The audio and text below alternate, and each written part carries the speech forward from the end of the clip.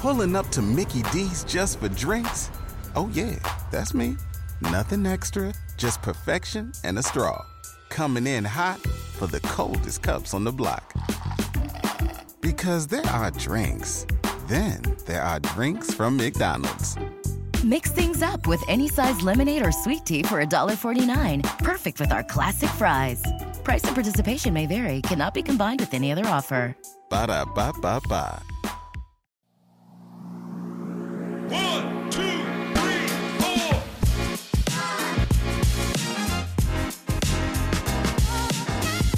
Welcome back to another episode of Greenlit. Today we're chatting with producer, executive, and a real industry titan, Bill Mechanic. Bill, first off, I just want to thank you for taking the time. I know you're busy, and so thanks for joining for a conversation. No problem. Titans have to do those sorts of things. They do indeed. And for those that are listening to this and not watching the video piece of it, the posters that I see behind Bill on his wall, which is very rarely a place I start a conversation, but I see Fight Club and I see Titanic, which are two of obviously some of the most important movies ever. And as he moves the camera around, there's Moulin Rouge, and I see Thin Red Line as well. So obviously Bill, and then Romeo and Juliet also. So some really exciting titles in your career has spanned so many amazing filmmakers and eras of filmmaking and cinema and the theatrical experience and the change to home entertainment, and the things you've seen have been pretty remarkable. And that's a lot to unpack, especially with titles as big as those. And we're going to focus today around certainly Titanic, certainly Fight Club, but I'd love to just start by way of background, just having you introduce yourself, how you got into the business. Obviously, again, that could be a very granular question, but you can stay high level and then you can sort of free flow from there as to where you are today and what that path has looked like. Okay, well, it's all an accident. Mostly a good accident, though. I grew up wanting to be a writer and loved movies. Loved to read, loved movies. When I was an undergraduate, it was lit, and I had to take a class. I didn't have to take a class. I took a class in journalism to work on my writing. Had to get published. I'm not a reporter, so I thought, well, what can I do? I like movies, so I wrote a film review and sent it in. And I've told the story before, but the film critic for the big college daily, in Michigan State Daily, Michigan State News, was called me and said, "You're better than me. You should take the job." And I was like, thought he was kidding, but he wasn't. And he said he wanted to go off and make movies. It turned out later we reunited and stayed friends as Jack Epps, who wrote Top Gun. Then I went to film school. I went to grad school at USC for film, and that was, that really kind of iced it. I learned in film school I didn't have the talent to be the director, but I could do other things, and it sort of centered to me either on the writing or on producing, and then I just took a series of kind of side steps, into being an executive, which I wasn't really trained for, but it worked out okay.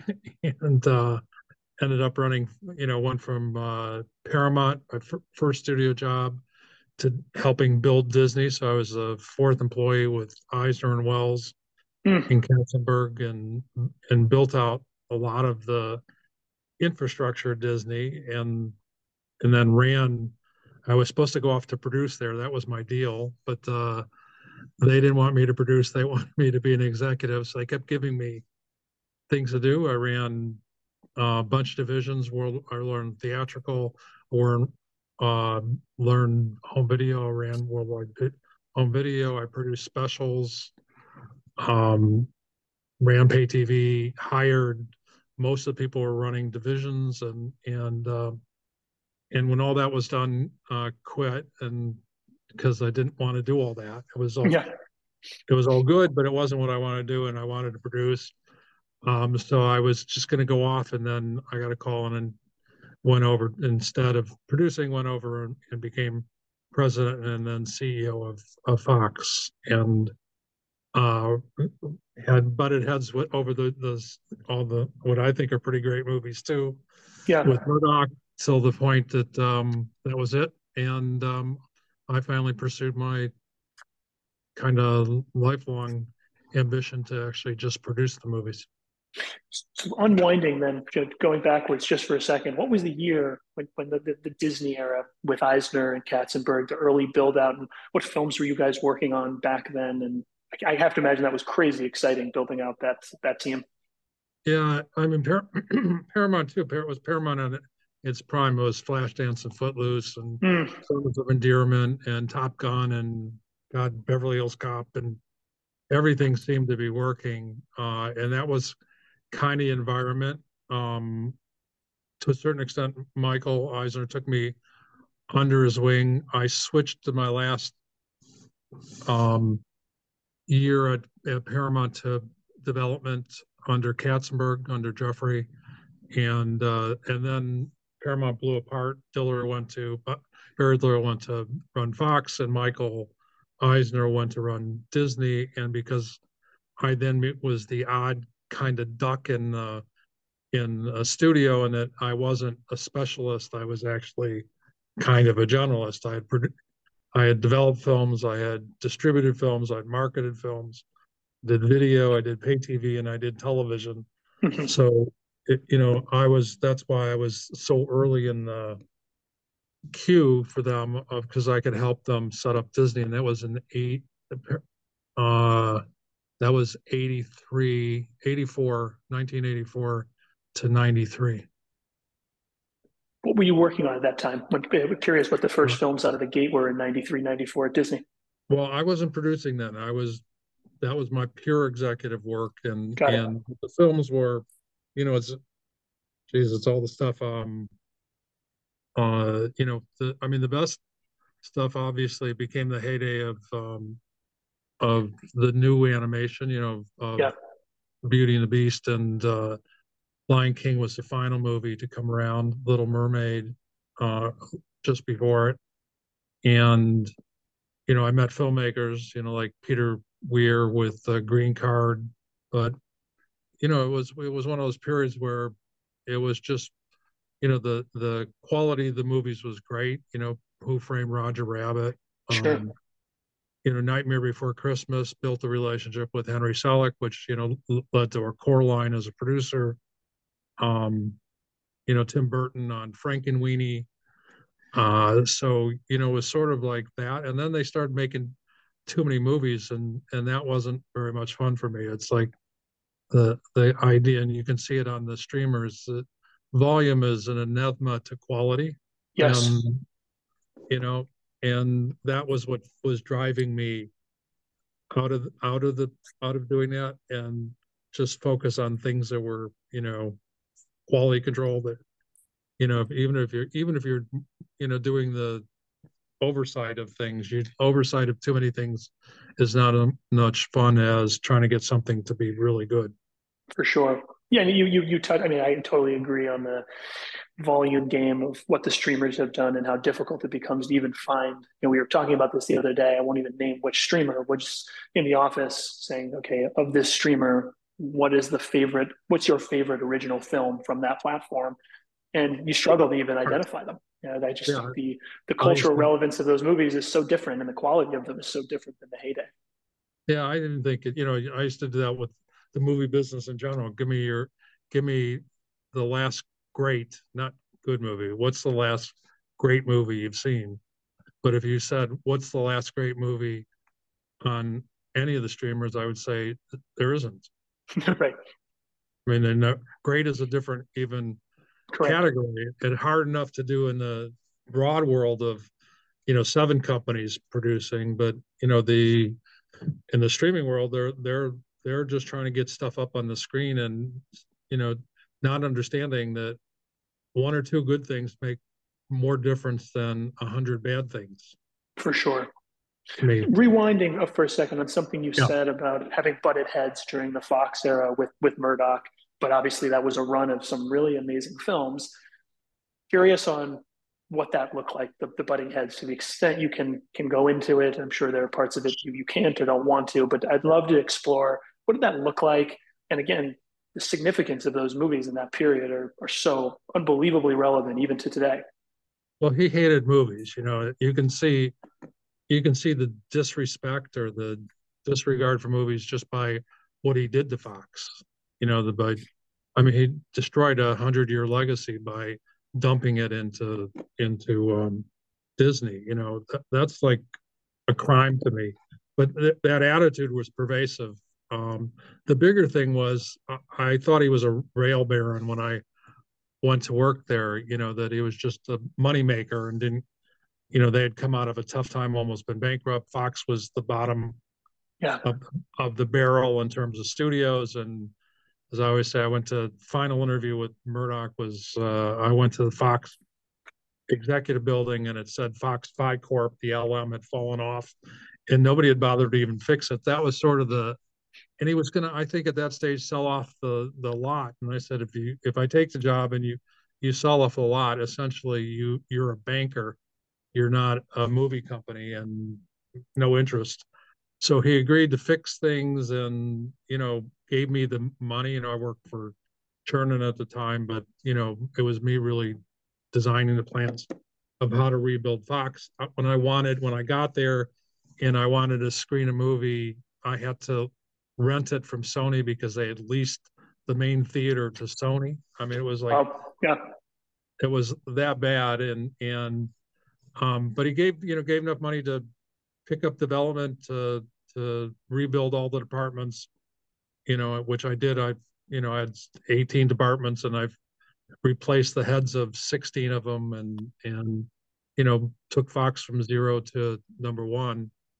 But in the process, the better we did, the more he kind of disliked me. And along the way, I saw him not for wanting money, but what you see from what's happened over the last, 5 years, 10 years in the U.S. and then in Britain, politically, that he's arch conservative and, is a disruptor more than anything else. And I didn't want to work for that, but I was too, I always said I had situational ethics, that I didn't have ethics. Yeah. So it was too soon 6 months in there when I saw what I was getting. It was too soon to quit. And then I didn't want to because I was building something. And so my dislike was apparent, openly apparent. And so the more success we had, the more his dislike, the return of that came to me. So by the end of it, we would sit in a meeting and he would look to, be pointing to the side. He wouldn't even look at me. And yet they were trying to negotiate a new contract, which I wouldn't sign. So it was just he would insult, like you movie people, and some of the stuff we given out, Fight Club, what kind of sick human being would make a movie like that? Titanic, I got the biggest movie in history, and he goes, "You're lucky." Why did he think it was lucky? Just that the film had hit?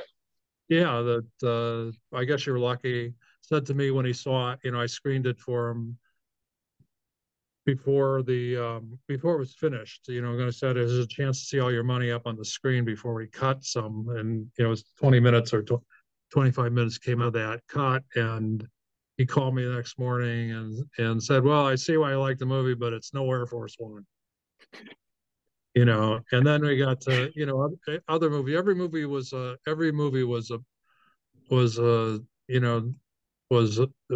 battle in terms of it was so so much an anathema to his own what he liked, which is popcorn. The stature of these movies, which are still today. Most not all of them, but certainly more of them. Was great. I always say, I got fired the week before X-Men came out because I thought that they called it my $70 million art film. Right. I love it. Well, yeah, that's actually a good segue, Bill, on that point, which is these are big movies, but they're also very director driven, right? You've got Fincher, you've got Cameron, you've obviously got both Moulin Rouge and I saw, I believe, as well, Romeo and Juliet. So you've got these very direct, Baz Luhrmann, very director-driven vehicles that you were making. I want to sort of fast forward that backdrop to today. How much has that changed? Director-driven, auteur-driven content, both studio, streamer, and independent side, and getting projects like that made today where there's a big, bold vision, and also you're buying into oftentimes someone pretty tyrannical in terms of how they're going to get that vision onto a screen. Actually, if I could back it, it actually wasn't. It was director driven via script. Mm. So actually, script is king to me more. Moulin Rouge, Baz was pissed to be shit. Peter Rice, who later was went to from Fox running all the TV to senior person in TV at Disney. But I sent Peter Rice down to Australia for the last 6 months before I greenlit Moulin Rouge to get the script to work. So to me the auteur theory has kind of been a misdirection in the business, that you certainly, the better the material and the better the director, the better the movie, the better the actors. You produce movies, it's a collaborative art. People forget it, and when it gets too out of whack, when the director has 100% control, I think the movie, you forget the Shakespeare thing, the play's the thing. That there should be checks and balances on everything. And you look at, there's one of the big movies this year with a great director, I think, that's kind of a terrible movie. I don't want to badmouth somebody, but I watched it and thought, oh, there's no checks and balances on this. Nobody ever said, this is a really shitty idea for a movie. And it doesn't matter how much talent you have, it's still a shitty movie. Mm-hmm. So to you, the backbone of the script is still going to be the way, the lens through which you're going to make decisions on what you want to jump into, what you think gets made. Now, again, you brought it up earlier in the discussion.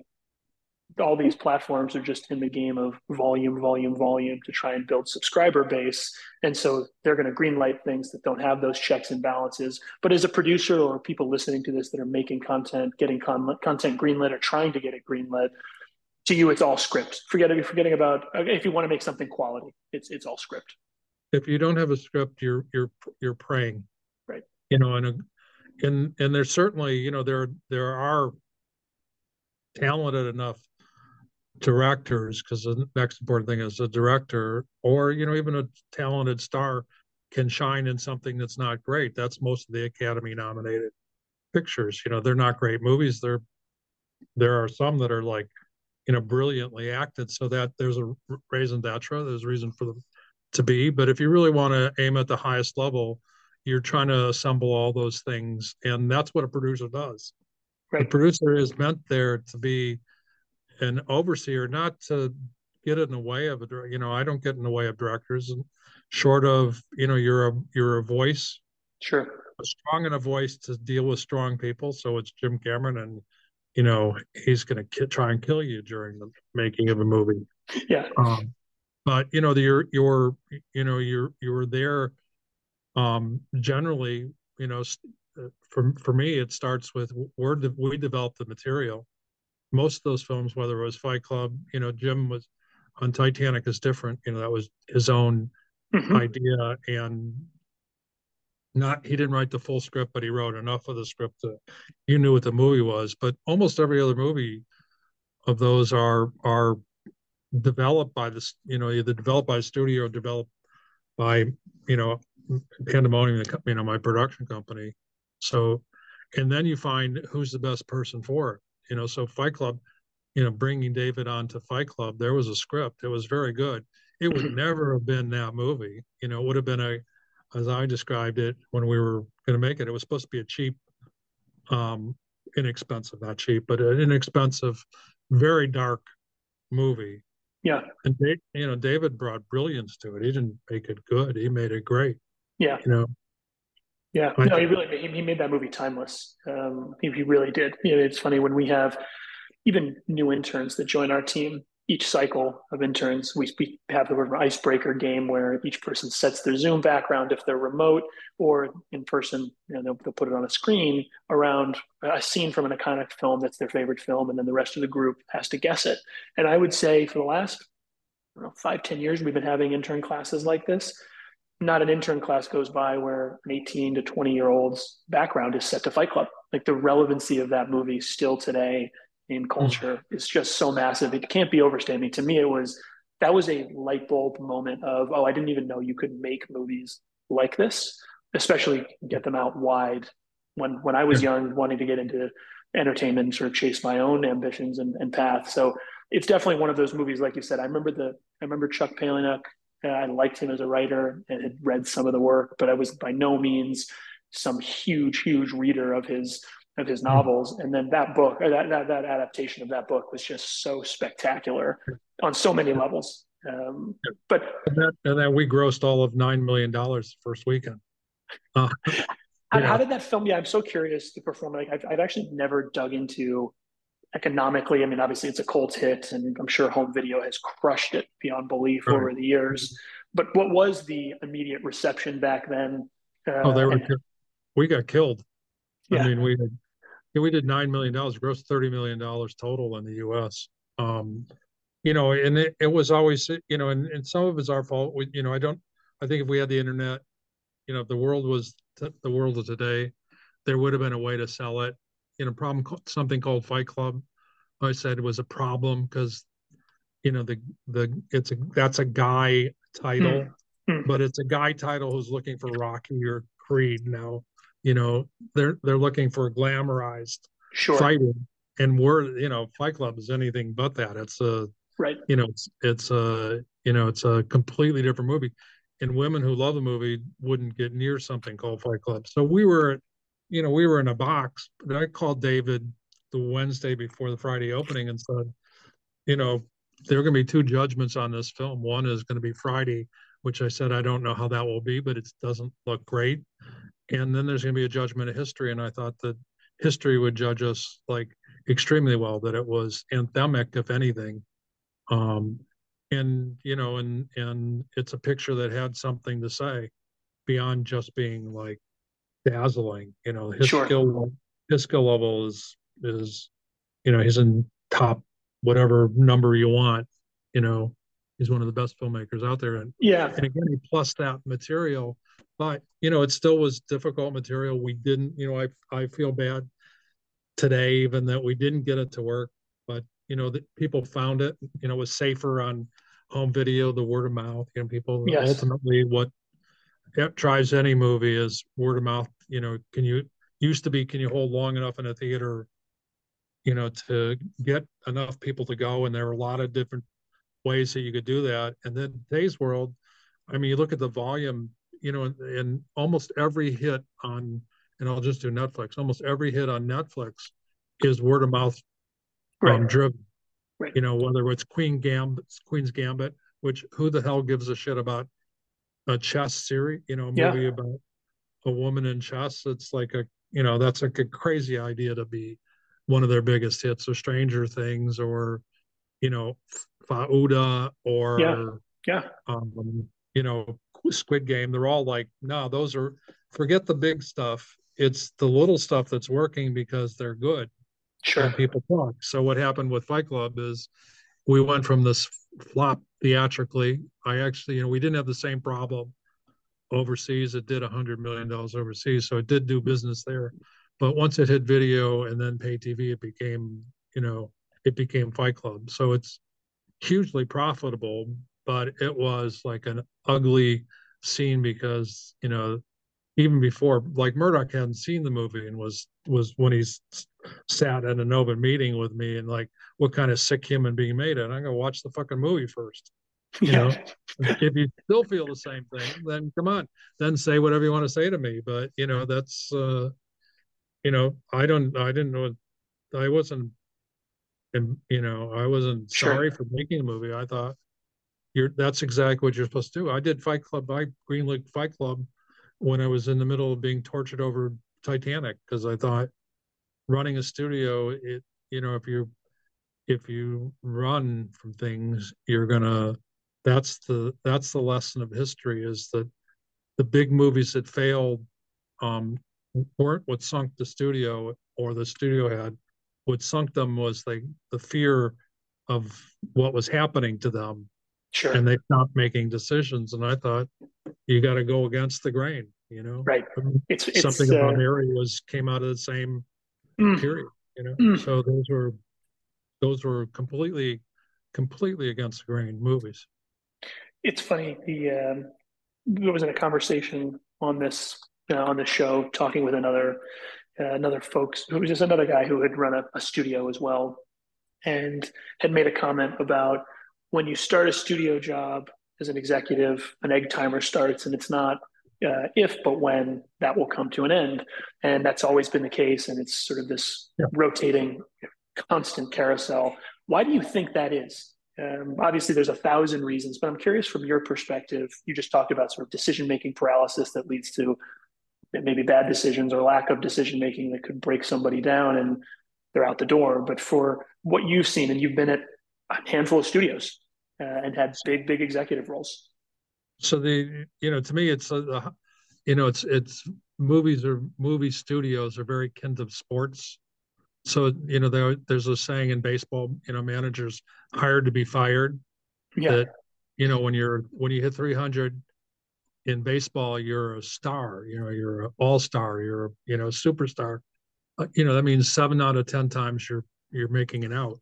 yeah, That same kind of thing happens in running a studio, no matter what you do, and no matter what skill level you have, no matter how hard you try, every movie is not going to work. It's just, and a hard thing for me, certainly, and I'm sure for anybody, is, you get to a certain position because you're good at what you do and you're sure. successful. And, there wasn't a whole lot of failure surrounding anything I'd done. And all of a sudden you're making movies and, holy shit, it's not going to all work. And because the scale of it is so big, the movie Yeah, scale, your failures are mammoth. And, you can wipe out an entire year profit with the wrong decisions. So, right. I looked at it. I knew that one before I took the final job where it's your responsibility. And I knew I was going to get fired at some point when I was fighting with Murdoch. And again, I picked the fight. He didn't pick the fight. What I was stupid about is the billionaire is always going to win the fight.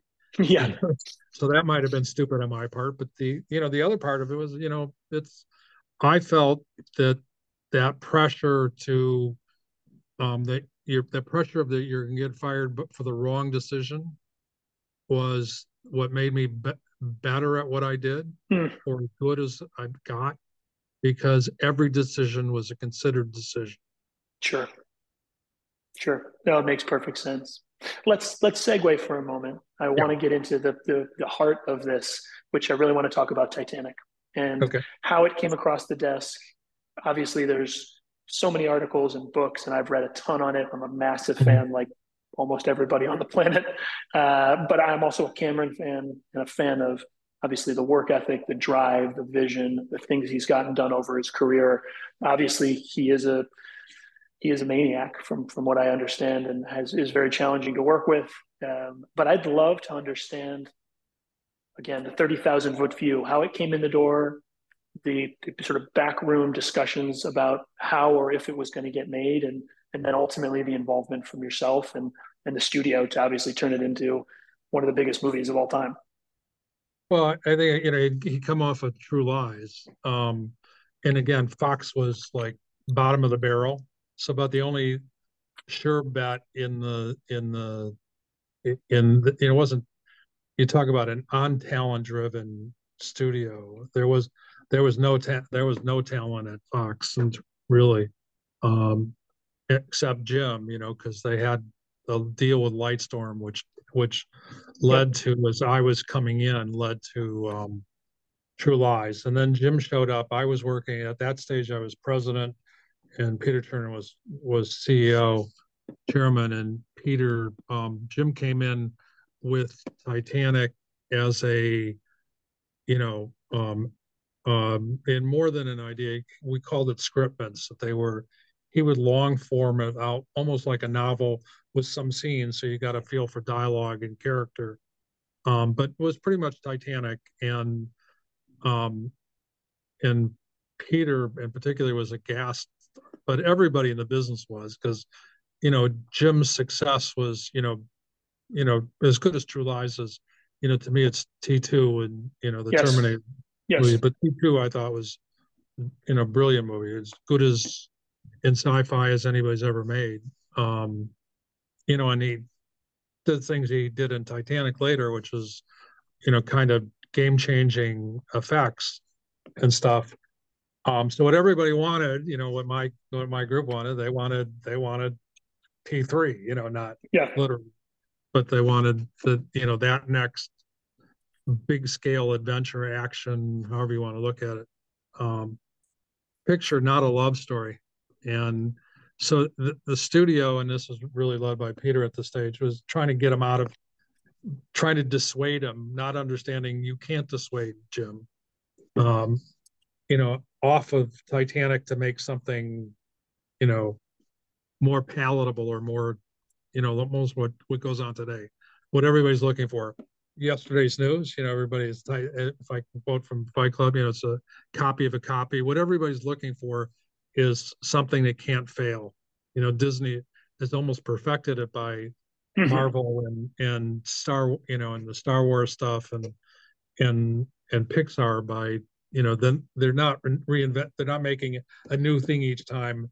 They're making something, in the assembly line, which has been very, as you can see, completely successful. But so in Titanic's world, when I read, I thought, this is great. And if you look at Jim's work, the performances in every one of his movies from the beginning of time on, the performances are great. He's always given the technical kudos, but not as much for, there isn't anybody in one of those movies that's really not very good. So Right. I thought they could pull it off, and Peter was trying to get him to not do it, so he gave him a start date that wouldn't work, a budget that wouldn't work, and again, not understanding that Jim was going to come back and defy all that, which he did. So instead of it being all digital movie, with all the effects in the background, which is uncontrollable, we'll build the ship, we'll shoot it mostly practically and cut down on the cost overruns of you can't get the effects to work. And he'll start on the time, for release date and all that stuff. And of course, it was a disaster from the get-go. And Peter got himself promoted so that he could duck and let me get the buzzsaw. A funny story, it took me 3 months to get, I took John Landau, who's the producer, off of the immediate stuff and brought in Marty Katz, who had been head of production when I was at Disney, to come in with a team of people to figure out, because nobody could tell me this. And now I'm the CEO. And Peter was like, run off to get away from this thing, because it was, nobody could tell me what it cost to date, what it would cost to complete, when it would complete. We were losing 3 out of every 5 days on the schedule. And it was just, you didn't even know where you were. Right. It took 3 months to figure out we were $65 million over budget at that time, when the biggest movie made was $120 million or something. Wow. At that stage. So we were like, our over budget was crazy. And Murdoch didn't know even we were over budget. And I just happened into that meeting, into a thing where I had gotten a number, and so for that, I guess, cemented my relationship with Murdoch. He looked at me with dollar signs, and they were all red. They weren't green. And what the hell is this? And it was really, the 65 was wrong. We were about 75. We ended up about 100 million over budget. But it was all controlled from that point on. And the process with Jim, which was extremely difficult. You know, he was I always say the meanest guy I've ever dealt with, and not a false bully. He was like the real deal. And there were some real toe-to-toe stuff, but you know, what I found through the process, and again, I was seeing, you know, dailies that were, to me, were magnificent. You know, I saw the death stuff of Kate and Leo first, and, you know, you just go, okay, he can do all the rest. And what really came out of the process is, you know, it wasn't the accoutrements. We cut all this stuff off of where there was extra spending and stuff. It wasn't about any personal luxuries or any professional luxuries. He just wanted to make the greatest movie he could possibly make. So I thought, in one sense, our interests were aligned. You know, he said to me later that my choice was whether to make a crummy, cheaper, too expensive movie, ridiculously expensive movie, or roll the dice and make something great that is beyond being stupid in terms of cost. Yeah. And I thought the only way out was the front door, not the rear door. You had to play for all the marbles, and if you lost, at least you failed with ambition. Right. So it's a phenomenal story. And so by the end of it, you were 100 million over budget, but the film opens incredibly strongly. And so you guys knew early on you were going to be okay with it. No, we were so expensive that's not true. We were actually, I think we were, if you look, I don't remember, I think we were only like 20 or $30 million. Wow. For the weekend, because it's so long. You know, and it was a big fight because I had to sell the rights to Paramount, but I controlled the domestic distribution, release date, and the marketing. So I made them change the marketing and had them threaten me with a lawsuit because they wanted to release it at Thanksgiving. But because it was so long, and I know we had to play forever, I wanted Christmas, because if we opened successfully at Christmas, you had the through run of until Easter, basically. You know, you wouldn't fight that same thing versus the 50 movies that open between Thanksgiving and Christmas. So we had to survive in open seas, if that's the proper metaphor for it. Sure. And the first weekend, you know, we did good, but I think we barely beat out James Bond, if I'm remembering right. But we were number one for 21 or 24 weeks, which is, you know, that's the longest run of my profession, you know, not my professional career, but of the time I've been in movies. Nobody's done that. It just kept going and going and going. So at the opening, you know, I'll do it 3 weeks before we opened. Paramount sold the movie to the networks for half of the price I got for Independence Day. Wow. Because they were fire sailing. A movie like Titanic being able to get made today, would it ever, what would that look like? And just your general thoughts on obviously how much the business has changed. Obviously, he's still getting things like Avatar made, so maybe not all that much. And maybe today, bigger is the only thing that seems like it does have a straight path to getting made. Yeah, you know, when we were going through Titanic, I openly as I'm doing now, I openly talked about the problems of it, because I thought we were a warning sign that when if you're wrong and you're betting the house, you're not betting part of the house, you're now betting the whole house on one movie. It's pretty, I don't know that I think that's the smartest thing to do. So I did it as a, you know, like, hey, we survived it. It worked for us, but that's a bad gamble most of the time. You know, 100 million, 200 million at that stage was beyond being nutsy. And, but it worked to such a level, it made whatever, $2.5–3 billion, that everybody took it the other way. And it's at that moment that I think the business got lost, because then bigger was better. I made X-Men, first Marvel movie, got fired over it. Nobody wants to see a Marvel. Nobody wants to see guys in spandex, and you're crazy for making it. And then, every Marvel movie costs more than Titanic. Right.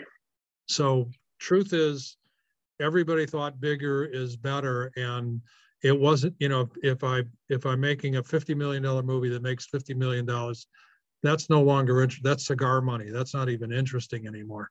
Right. So, today's world, in the streamers, they're making $200 million bets. They don't, because they don't have anything really at risk. It's all on subscriptions. So, right.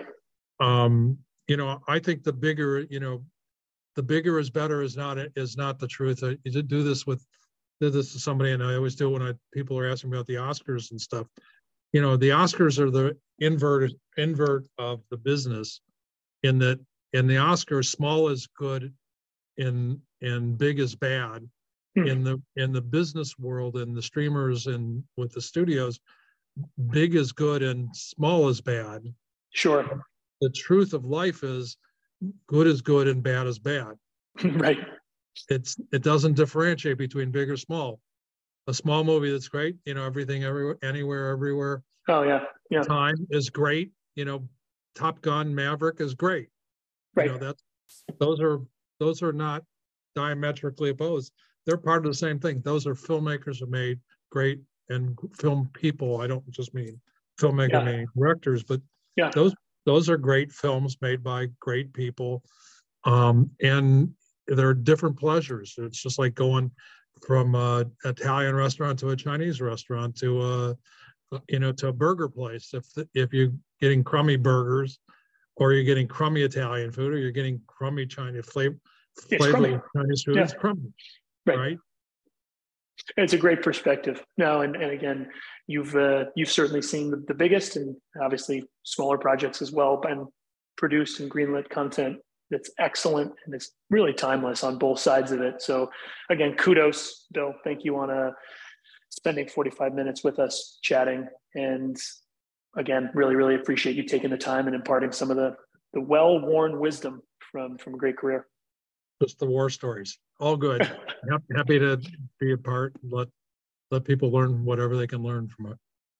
Thanks, Bill. Appreciate it. We'll talk soon. Okay. Thanks, Matt. Thank you. Bye. Without the ones like you, who work tirelessly to keep things running, everything would suddenly stop. Hospitals, factories, schools, and power plants, they all depend on you.